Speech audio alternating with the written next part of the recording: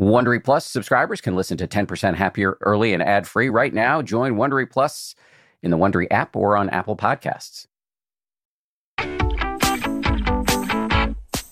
This is the 10% Happier podcast. I'm Dan Harris. Hey, everybody. I was sitting down to a nice meal with my wife the other day, and she asked me a provocative question. How can we enjoy this food, she said, given what's going on over in Ukraine? I suspect this may be the type of question that possibly crossed your mind recently, or to put it another way, as somebody asked me on Twitter recently, and I'm paraphrasing here, how do I meditate when it seems like the world is falling apart?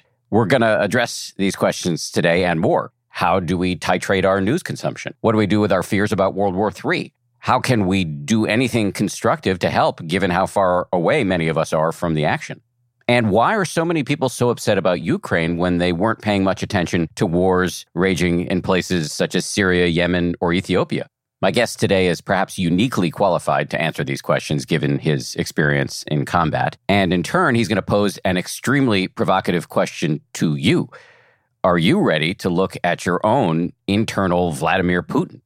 Claude AnShin Thomas is an ordained monk in the Japanese Soto Zen tradition. At the age of 17, he signed up to fight in Vietnam and spent 2 years on active duty. He came home with an undiagnosed case of PTSD and spent years grappling with addiction and homelessness before he was introduced to Buddhism. He says meditation can help all of us look at the roots of war and violence that we all harbor. In other words, we all have an inner Vladimir Putin, and maybe we should start there.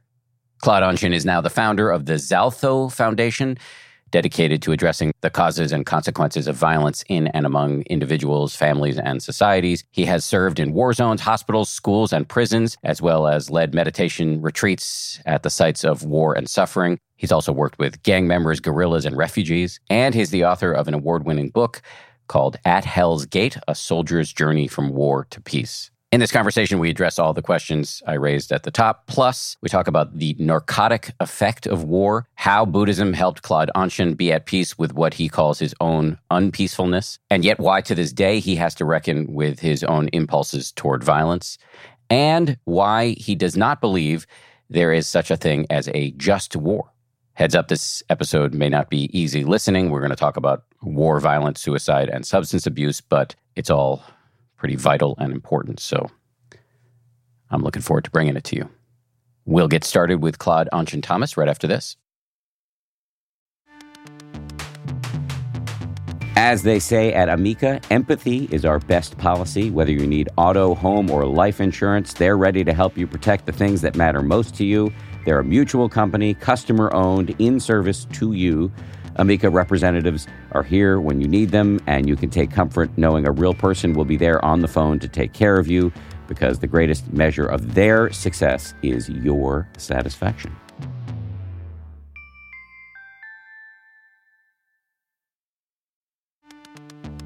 You can count on T-Mobile to help keep you connected. After investing billions to light up their network from big cities to small towns, T-Mobile is America's largest 5G network. Plus, when you switch to T-Mobile, families and small businesses can save up to 20% versus Verizon and AT&T. Visit your neighborhood store or T-Mobile.com to switch. Plan savings with T-Mobile. Third line free on essentials via monthly bill, credits versus comparable available plans. Plan features may vary. Credits stop if you cancel or change plans.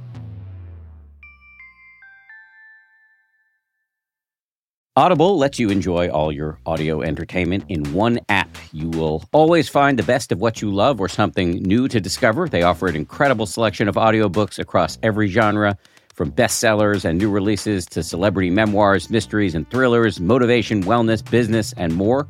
What I've been checking out recently is called Our Share of Night.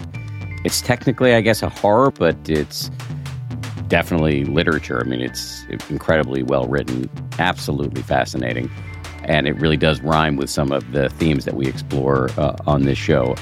I highly recommend it, although I'm only through the first 15-20% of it, but I highly recommend it. As an Audible member, you can choose one title a month to keep from the entire catalog, including the latest bestsellers and new releases. New members can try Audible free for 30 days. Visit audible.com/10% or text 10% to 500 500. That's audible.com/10%, or text 10% to 500 500 to try Audible free for 30 days. Audible.com/10%.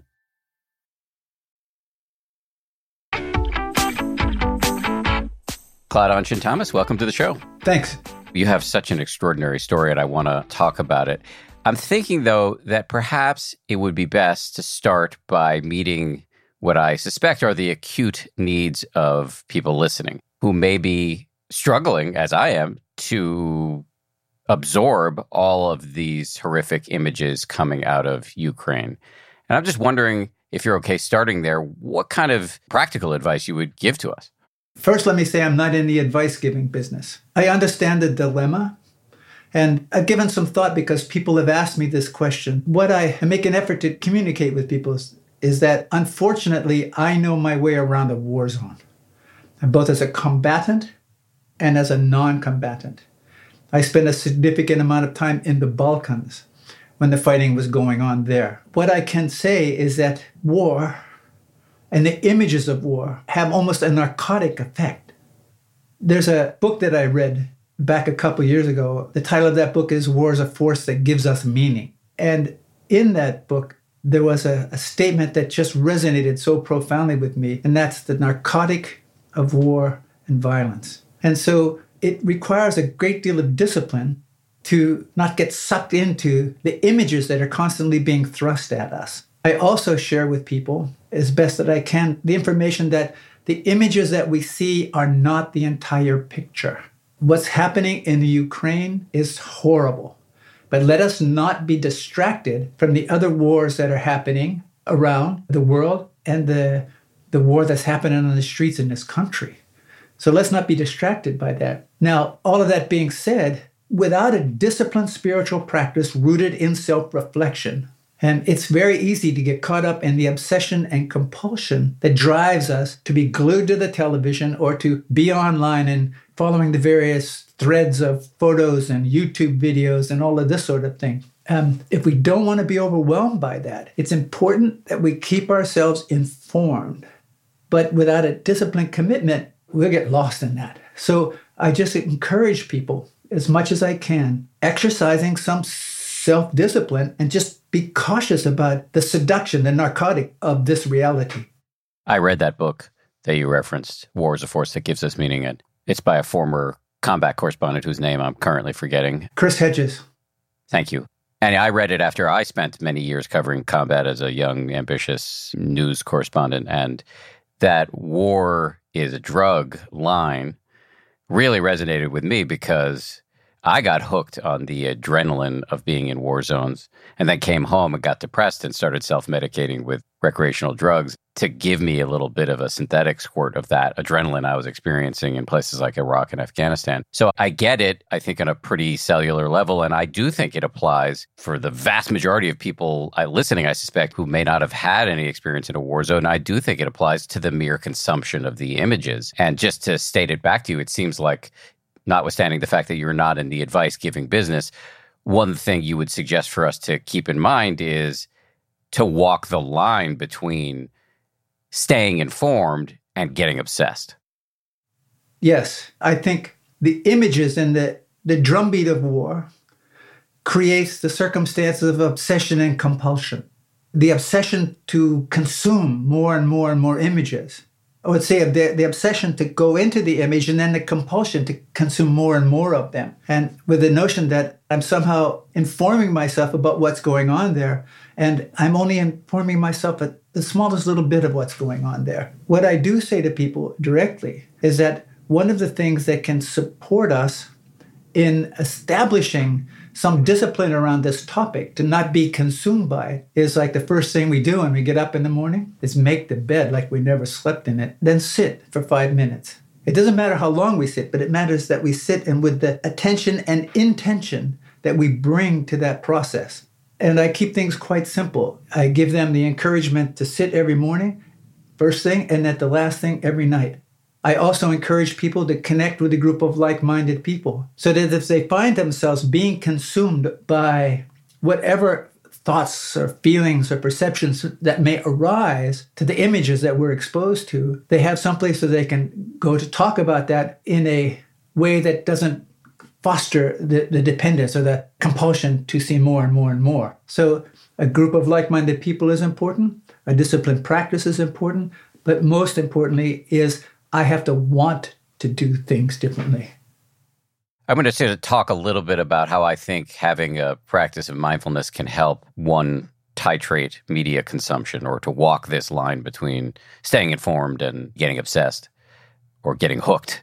I think that self-awareness that can be generated through certain types of meditation, another word for that might be mindfulness, that self-awareness can help one see when one is leaning in an obsessive way, spending, I'm on hour 3 of all caps flaming of Vladimir Putin on Twitter or whatever. And you might just wake up. Now that you've got the practice of waking up, you might wake up and notice, oh, yeah, I think at this point, I've done all I can do. Maybe I should take a walk, make the bed, sit, etc.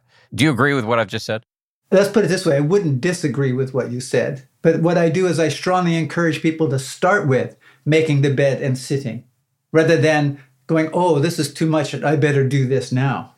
So rather than wait until I feel out of control, take the steps in advance to establish this sort of disciplined routine that will foster the kind of desire to not get drawn into, or foster the awareness that leads to the desire not to go down those rabbit holes. But really, at the root of this is a person has to really want to live differently. Because if they don't want to, no matter what's said, no matter what's done, it won't happen.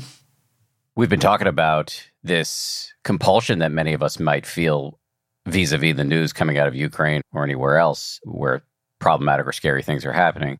I've also noticed in my own mind the opposite reaction, which is not wanting to look too closely, not wanting to engage because it's maybe a self-protective pull toward apathy.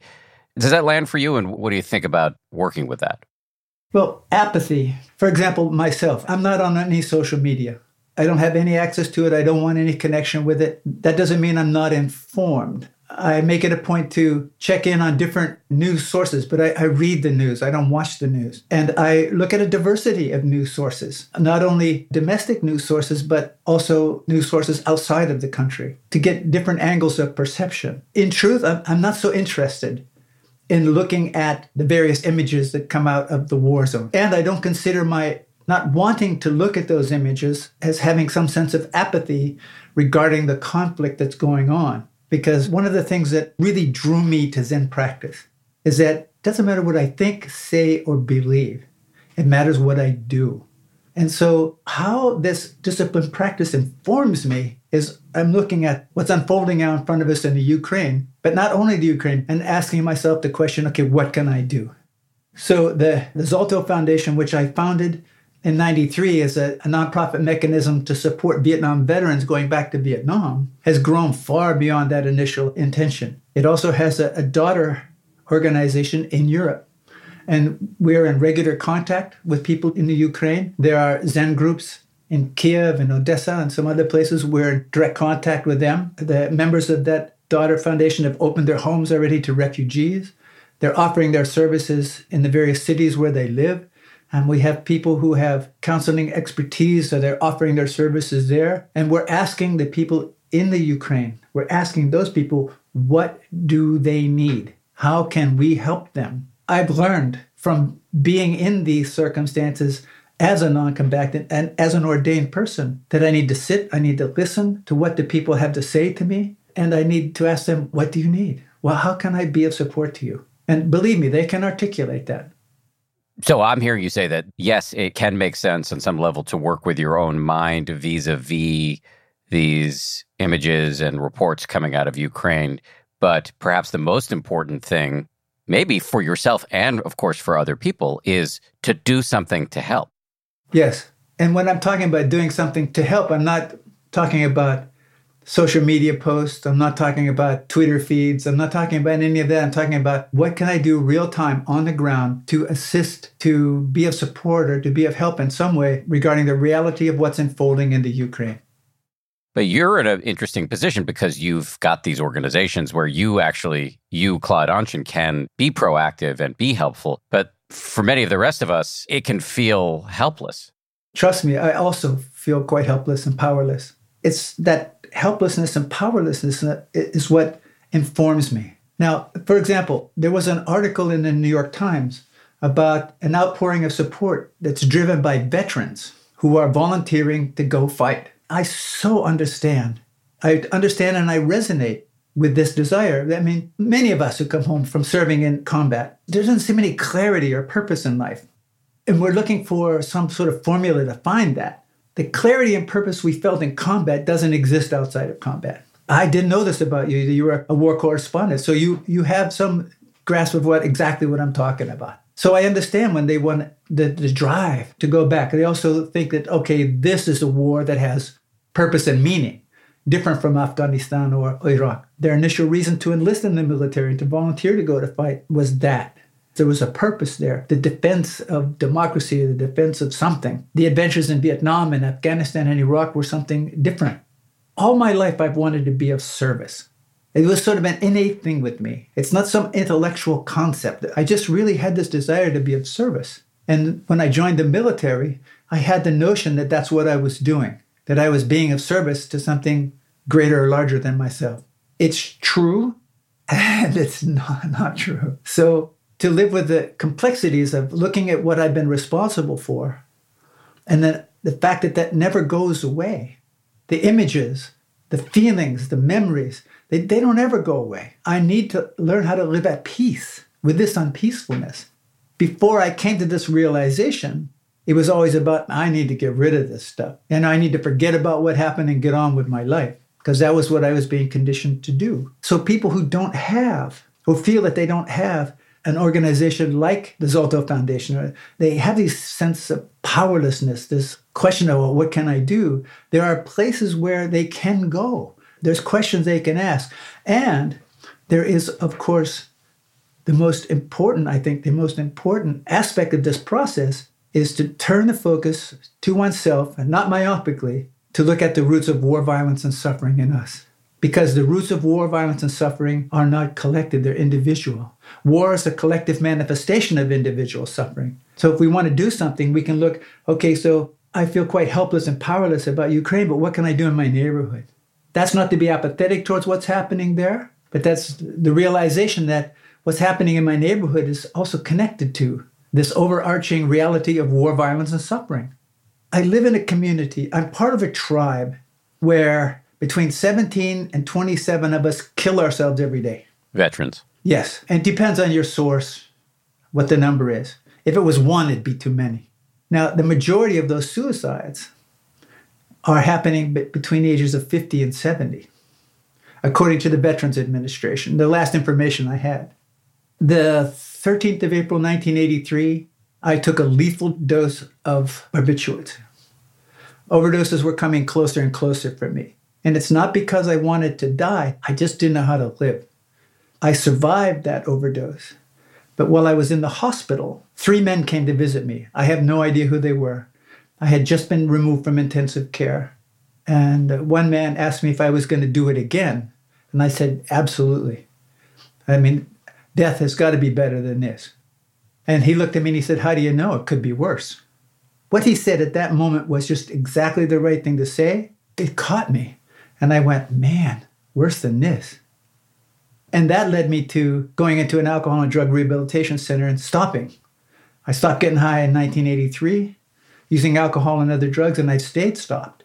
This overarching umbrella of war, violence, and suffering, it doesn't have to continue. If we're willing to wake up to the roots of war, violence, and suffering in us, we have the possibility to transform the overarching view of the inevitability of war, violence, and suffering. We do. We're like drips of water on a stone. We get too attached to, if it doesn't happen immediately, I got to stop doing it. When I see the scenes unfolding in Ukraine, I'm confronted with mixed emotions. I know violence is not a solution. I know it. Violence only gets more violence. That being said, there's still this piece of me that wants to go, that wants to fight. That's how strong my conditioning is to the notion that violence is the solution at some level, that was the biggest step for me. To give up all of my ideas of how my life was supposed to be. Stop getting high and sit down, shut up. And allow life to begin to inform me. And like I said, I did not do that alone.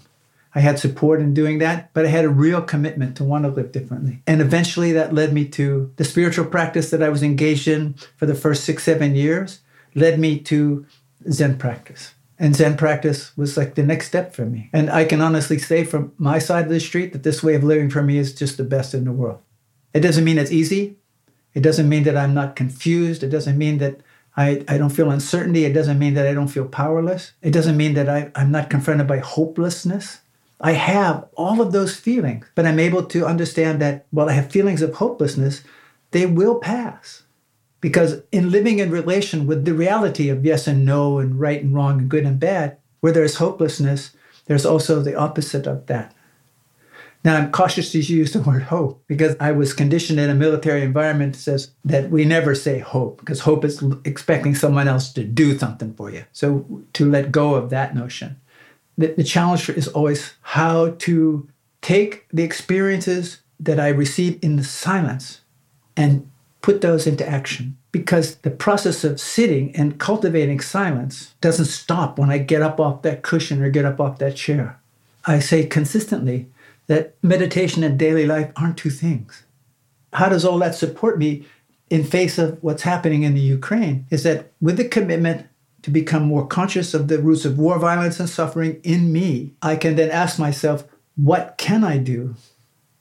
And give myself the space for that information to show itself. As I mentioned earlier, there might not be anything I can do exactly as it applies to the situation in Ukraine. What I might be able to do is something in my own neighborhood, something in my own country, something in my own state, something in my own community that addresses the topic of war, violence, and suffering. It's ennobling and empowering to just do something, even if it's not directly or seemingly directly related to Ukraine or whatever the issue at hand may be. Yes. And now, people have asked me, so do I think it's important to go out and demonstrate? And my response to that is, yes, and what else? What can I do more practically? What can I do? How can I be of service to those who are suffering? And it's in the silence that I find that information shows itself. Because if I start deciding with my intellect what it is that needs to be done, I have to be very cautious about that.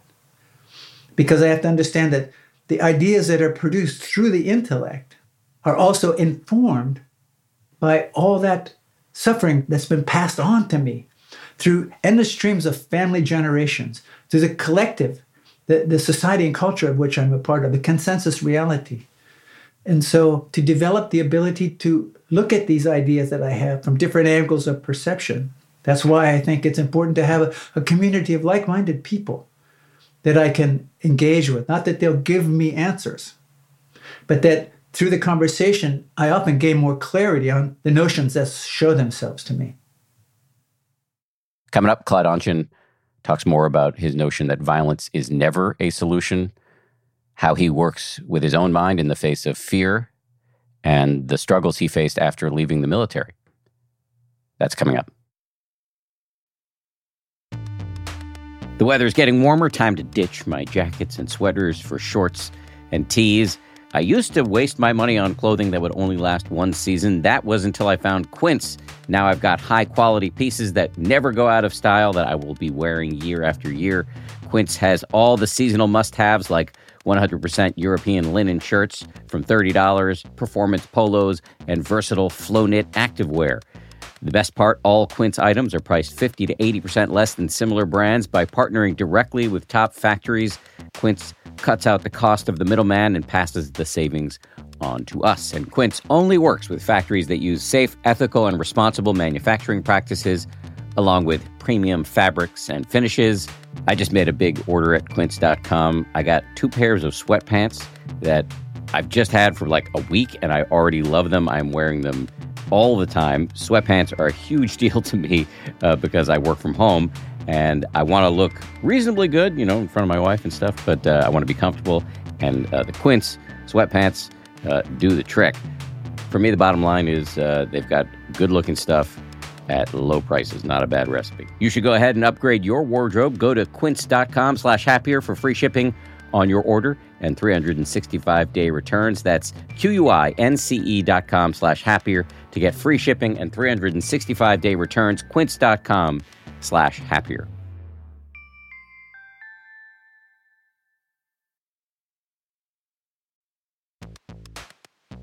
We're driven by the search for better. But when it comes to hiring, the best way to search for a candidate isn't to search at all. Don't search, match with Indeed. If you need to hire, you need Indeed. Indeed is your matching and hiring platform with over 350 million global monthly visitors, according to Indeed data, and a matching engine that helps you find quality candidates fast.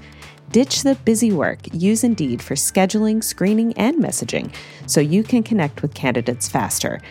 And listeners of this show will get a $75 sponsored job credit to get your jobs more visibility at Indeed.com/happier.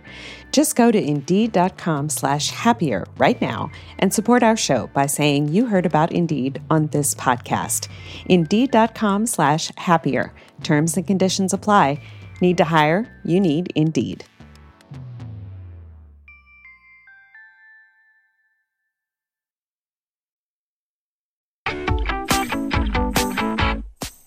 You spoke before about, I think you used the phrase, violence never works.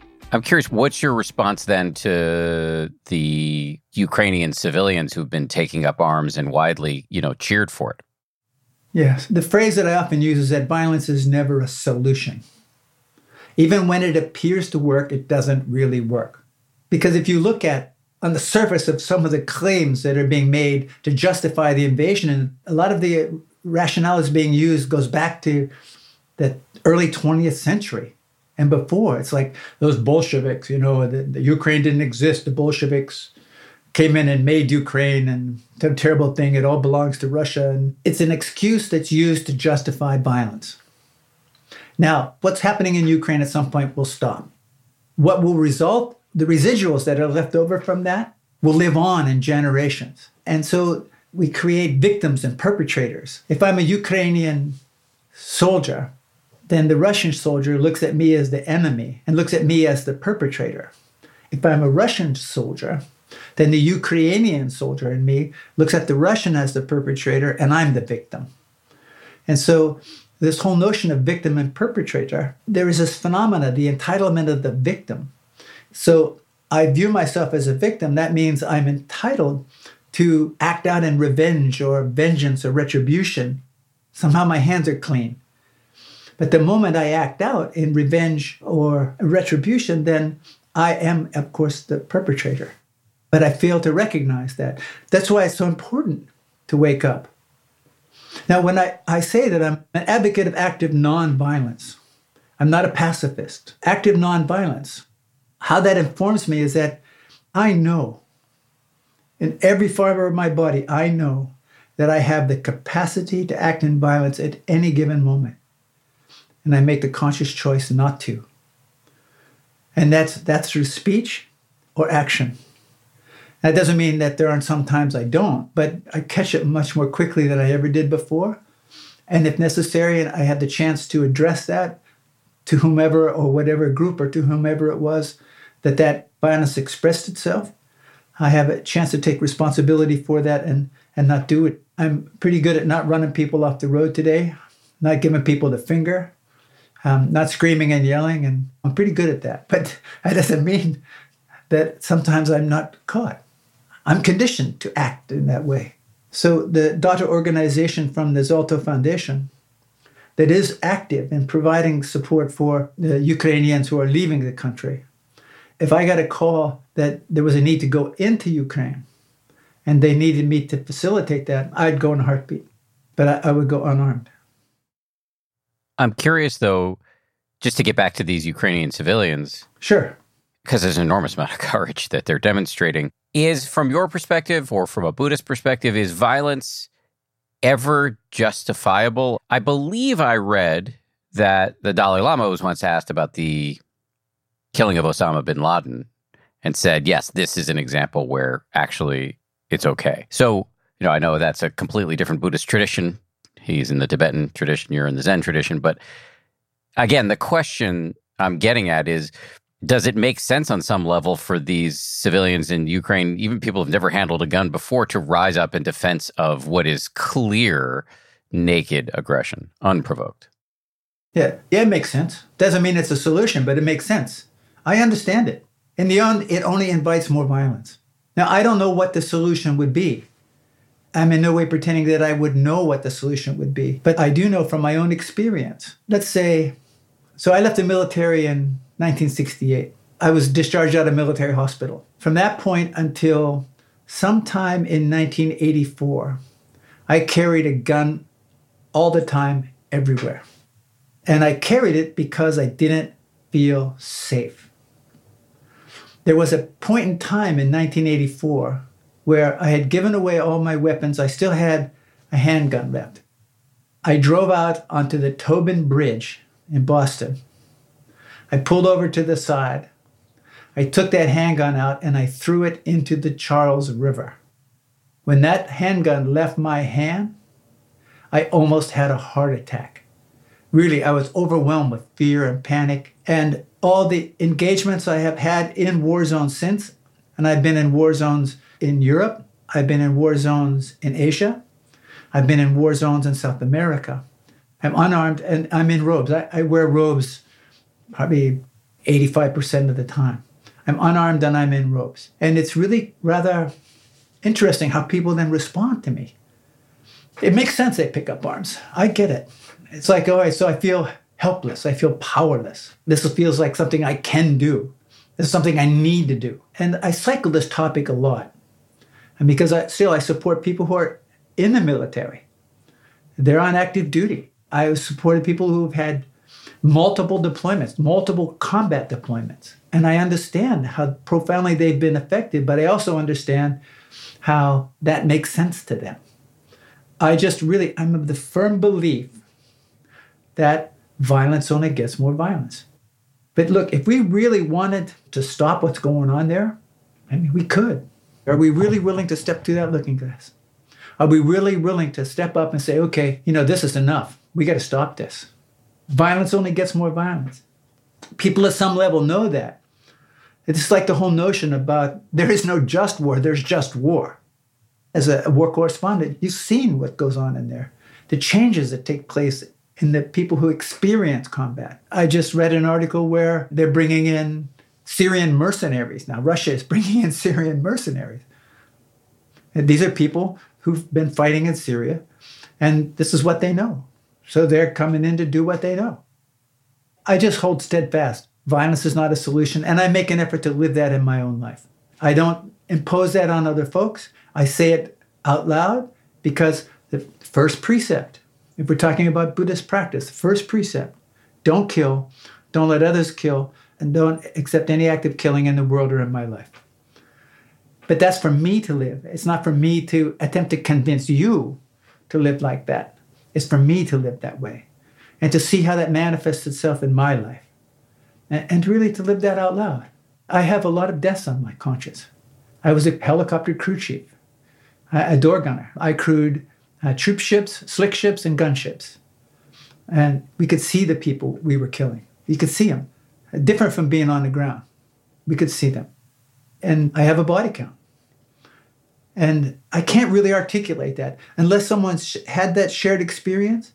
I can say it and they can identify with it, but to really know how that feels and how one's psyche is affected by that. So if I were a civilian in Kiev, what would I do? There's an image for you. I didn't see this image. Somebody from Germany relayed it to me. There's an image of a group of people, unarmed, in one of the major cities that confronted a Russian tank. Oh, I've seen that. Yes. Yeah. And the tank turned away. Yes. There's also a really powerful story from the Second War. It's the Rosenstrasse. It's the story of the Rosenstrasse. As fascism was losing its grip, as Nazism was losing its grip, as Germany and its allies were being defeated in Europe, they began a scorched earth policy. So they modified the racial laws and they gathered up all the Mischlings, what they call half-breeds, the people who had any taste of Jewish blood or Jewish spouses of German people. They gathered them up and they imprisoned them in a building called the Rosenstrasse. Their family members turned out. They came out.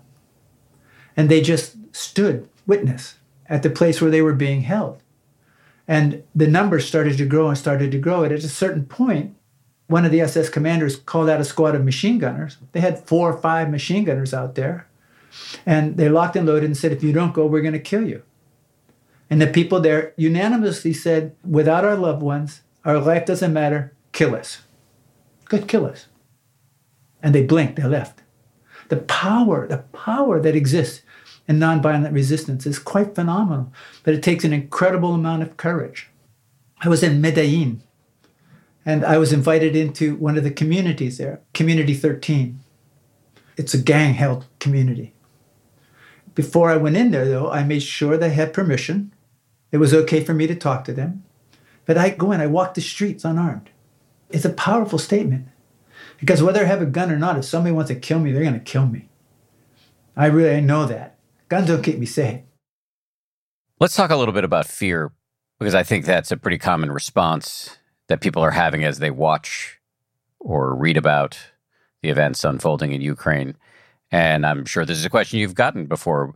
How do you work with your own mind when you, and a few moments ago, actually, you talked about the possibility that the United States or other Western nations might intervene here, and that could escalate and turn into World War III. Those words have been uttered, World War III. This kind of prapancha, this proliferation of worry, I see it in my own mind. I hear it coming out of the mouths of my friends and family.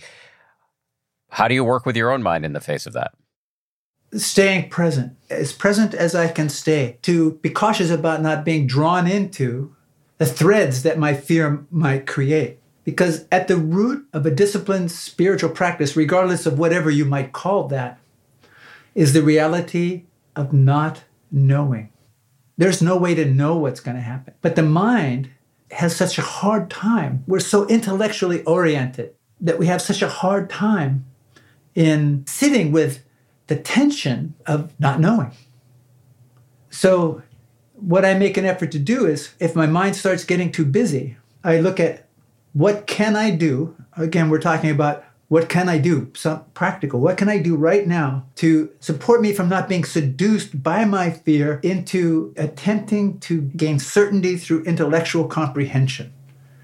So I can wash the dishes, working meditation. I can connect with people who are part of a support network for me. I can make myself a cup of tea.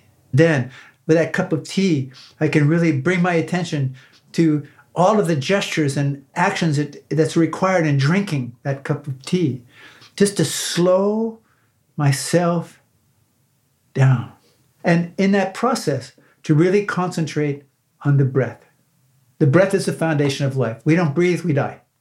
And so to breathe consciously, breathing in, knowing that I'm breathing in, breathing out, knowing that I'm breathing out. Breathing in, when I breathe in, I breathe into my abdomen. I'm cautious that I'm not cutting the breath off at the diaphragm. When I breathe in, I don't follow the breath into the body.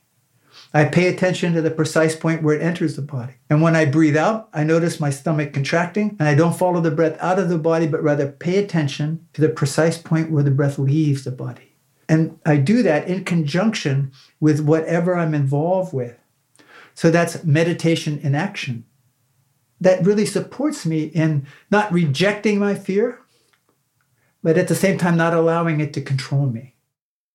In the course of answering that question, you mentioned making yourself a cup of tea, and it brought to mind for me a comment that my wife made to me over this past weekend when we did ourselves a favor and escaped our child who we love, but, needed a break. And we went and stayed at a hotel, and we were having this incredible brunch on Sunday morning. And I'd just be curious to hear how you would respond to this. She said, how can I enjoy this meal when I know what's happening in Ukraine right now?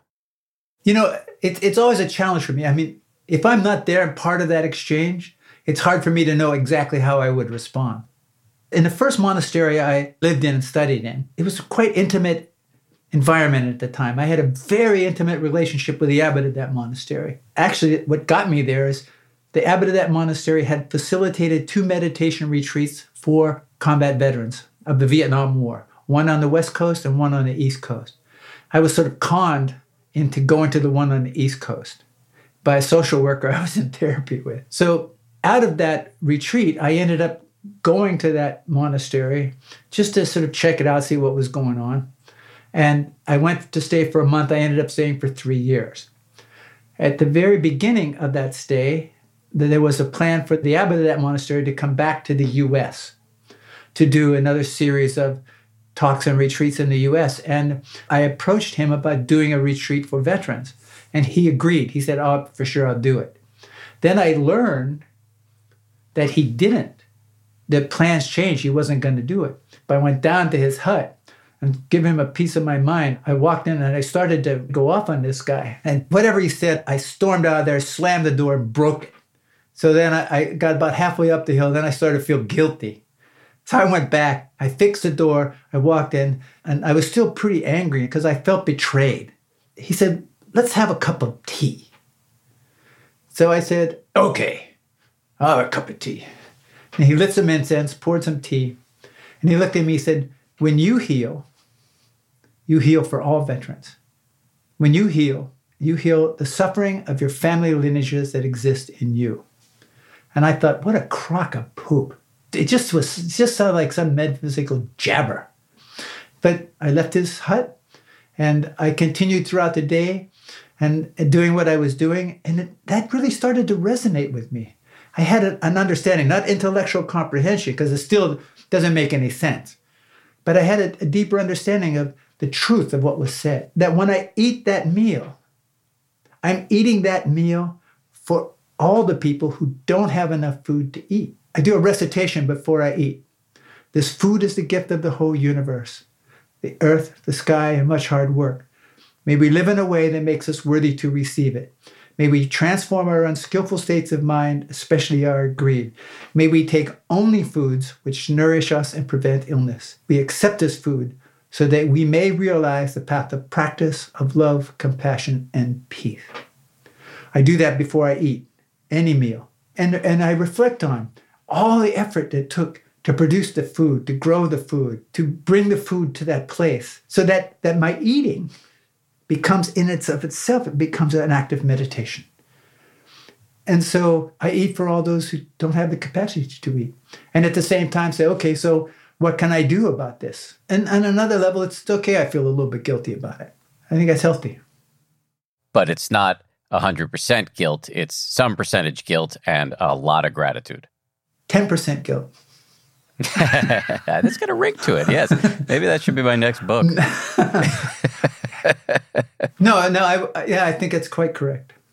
Yeah, I mean, that I have a measure of guilt, I need to pay attention to that, because guilt is an informative sensation or feeling. But to not swim in it, not wallow it, not allow it to define me. It's just information. Yeah. But how can I use this opportunity that I have?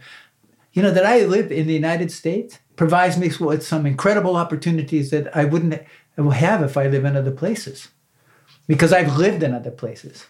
I mean, I lived in Iran for 4.5 years, from 74 to 78. I saw what was going on there. I experienced it. There's a person who studies with me who has a center in Chile, in Raquinma.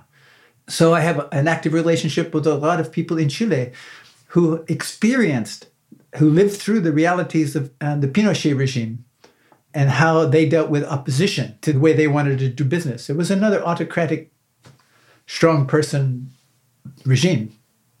Some people benefit, a lot of people suffer. So that I have the opportunities that I have here, how can I take advantage of that? That I exist in this form. It's such an incredible opportunity that I'm presented with to wake up, to bring an end to suffering in my lifetime. It's possible for me to bring an end to war, violence, and suffering in my lifetime. If I'm willing to wake up to the roots of war, violence, and suffering in me and live that out loud, then there's no telling what the result of that can be. That's my commitment.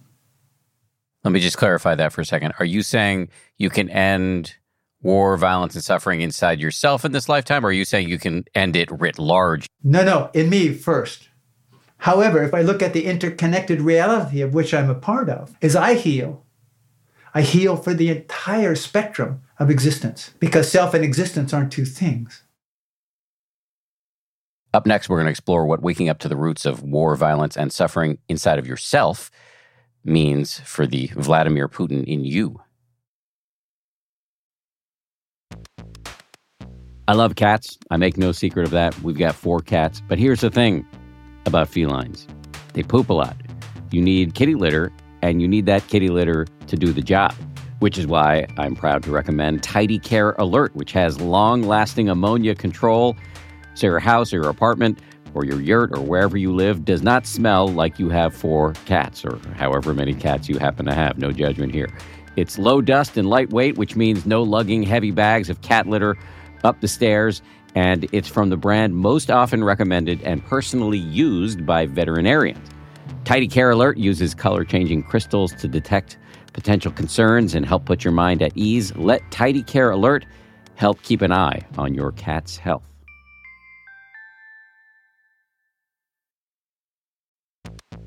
This show is brought to you by BetterHelp. I got to tell you, I feel so much better when I talk about my anxiety instead of keeping it bottled up. There's an expression that I first heard from the great researcher and also Zen practitioner Robert Waldinger: never worry alone. Our temptation many times is to keep it bottled up, but the data really show that the people who do the best in life, who live the longest and are the happiest, have strong relationships with people with whom they can talk about whatever's going on in their lives. And for me, therapy is part of that. If you're thinking of starting therapy, you might give BetterHelp a try. It's entirely online, designed to be convenient, flexible, and suited to your schedule. Get it off your chest with BetterHelp. Visit BetterHelp.com/happier today to get 10% off your first month. That's BetterHelp, HELP.com/happier.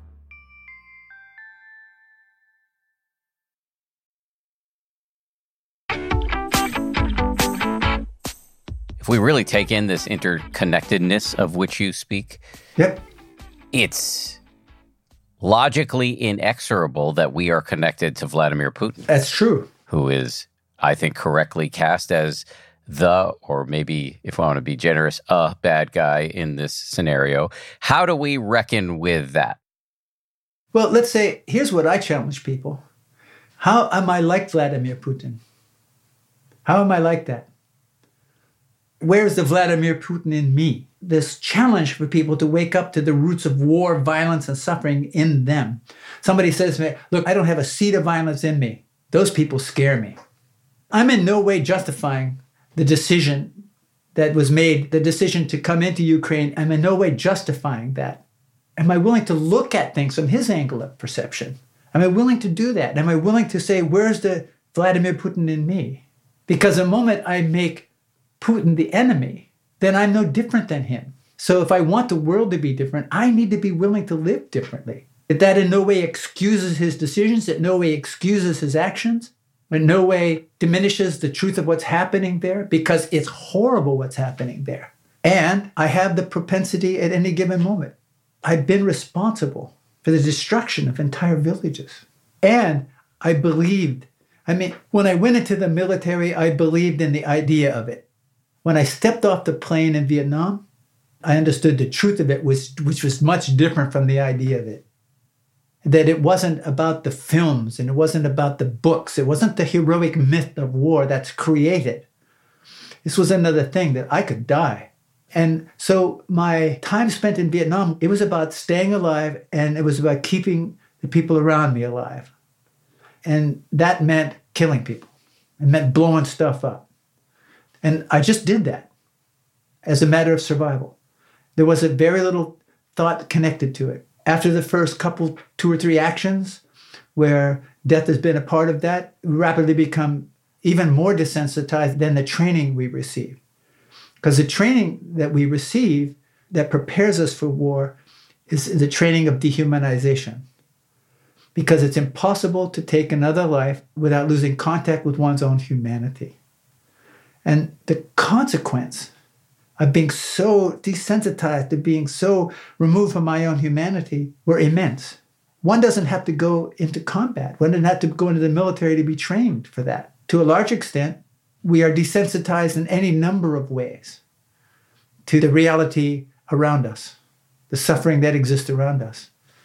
I grew up in a very small rural farming community, and the suffering that takes place in rural America is often overlooked.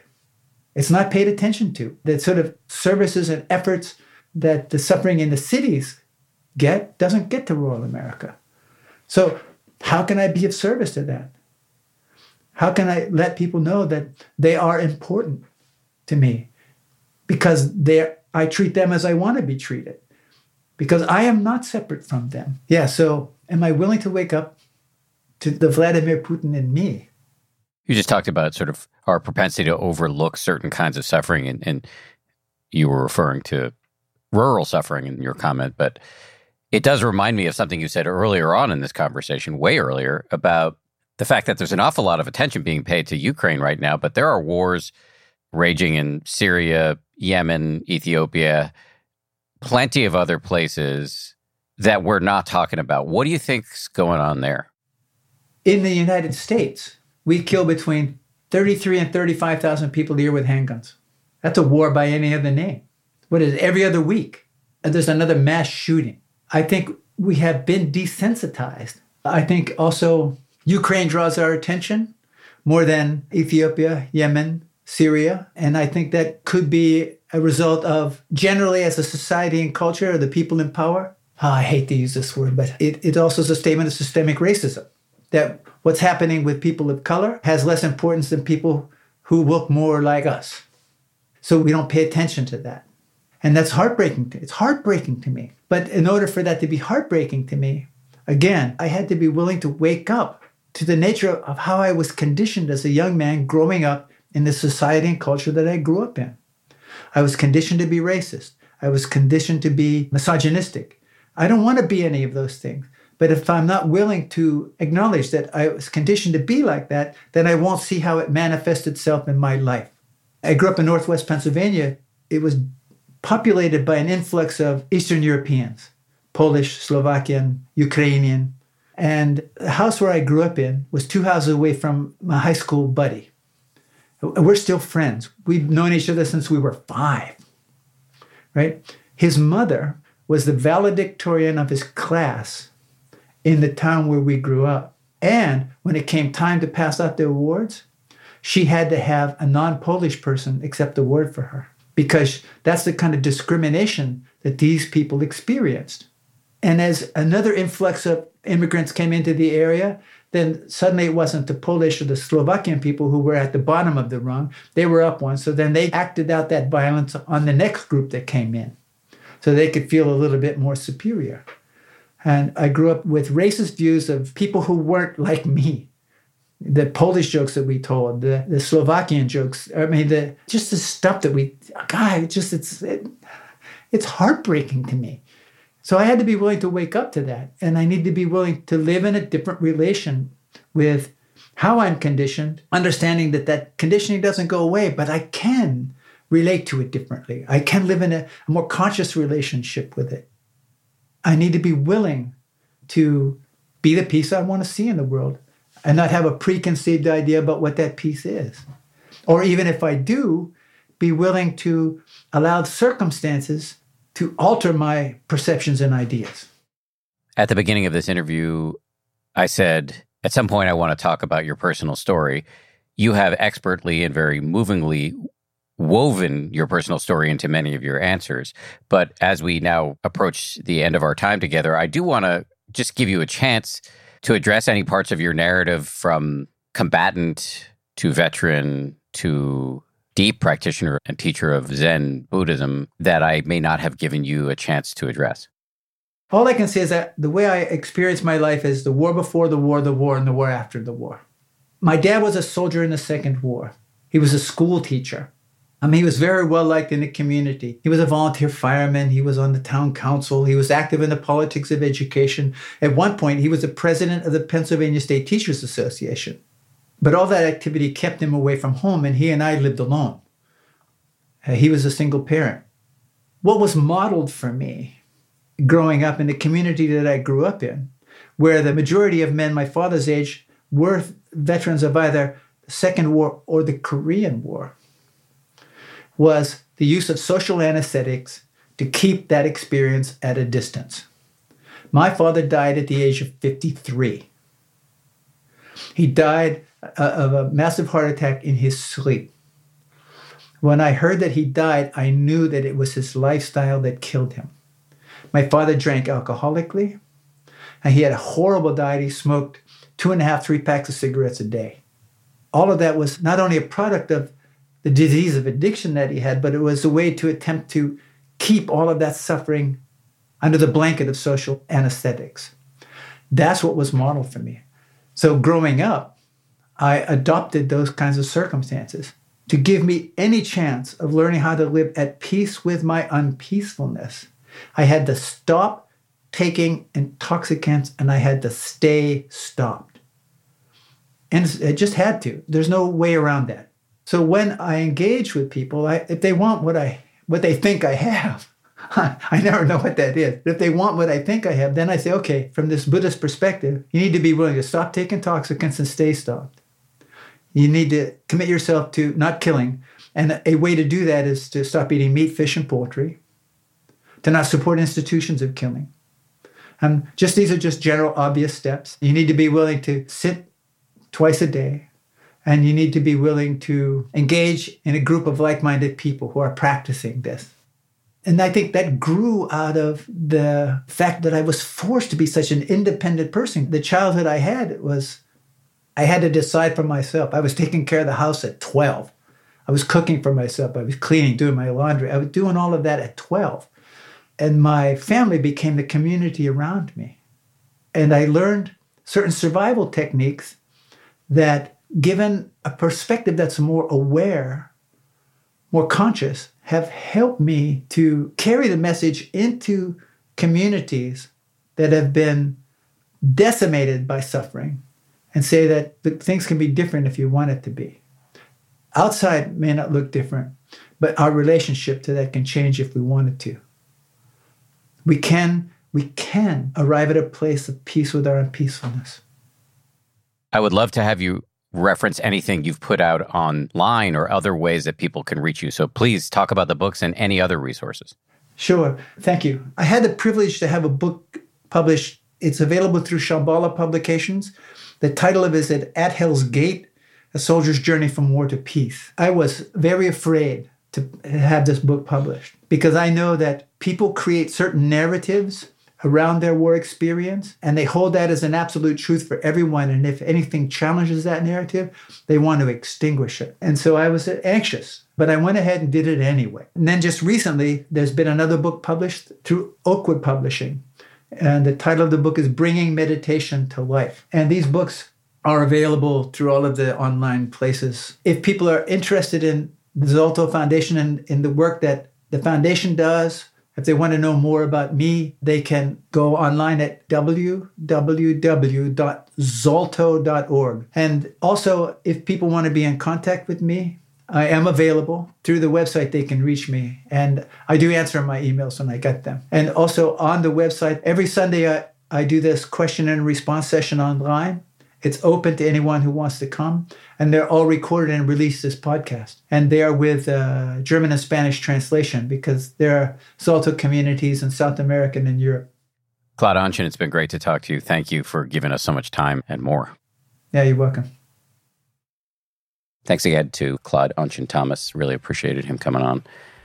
Thank you as well to the folks who work incredibly hard on this show. Samuel Johns, Gabrielle Zuckerman, DJ Kashmir, Justine Davey, Kim Bikema, Maria Wortel, and Jen Poyant. Also, everybody over at Ultraviolet Audio, the folks who do our audio engineering. We'll see you in a couple days with a fresh episode. If you like 10% Happier, and I hope you do, you can listen early and ad-free right now by joining Wondery Plus in the Wondery app or on Apple Podcasts. Prime members can listen ad-free on Amazon Music. Before you go, tell us about yourself by filling out a short survey at Wondery.com/survey. Once upon a beat. Remember those stories and fables that would capture your imagination and you couldn't wait to see how they would unfold? And now, when you read them as an adult, you think, some of these old tales could use a fresh spin. We have a perfect podcast to bring you the stories you remember, remix, and reimagine for the kids in your life today. Join me, DJ Few, and my trusty turntable, Baby Scratch, as we spin up new tales in the New Kids and Family podcast, Once Upon a Beat. Wondery and Tinkercast are bringing you a jam-packed, music-filled weekly party where hip-hop and fables meet. It's Once Upon a Beat. Follow Once Upon a Beat on the Wondery app or wherever you get your podcasts. You can listen to Once Upon a Beat early and ad-free right now by joining Wondery Plus in the Wondery app or Wondery Kids Plus in Apple Podcasts. Once Upon a Beat. I'm Shimol Yai, and I have a new podcast called The Competition. Every year, 50 high school senior girls compete in a massive scholarship competition. I wouldn't say I have an ego problem, but I'm extremely competitive. All of the competitors are used to being the best and the brightest, and they're all vying for a huge cash prize. This will probably be the most intense thing you've ever gone through in your life. I remember that feeling because I was one of them. I lost. But now, I'm coming back as a judge and also a kind of teen girl anthropologist. Because if you want to understand what it's like to be a young woman in America today, the competition's not a bad place to start. Hopefully, no one will die on stage tonight. From Pineapple Street Studios and Wondery, this is The Competition. Follow The Competition on the Wondery app or wherever you get your podcasts. You can listen to The Competition early and ad-free right now by joining Wondery Plus.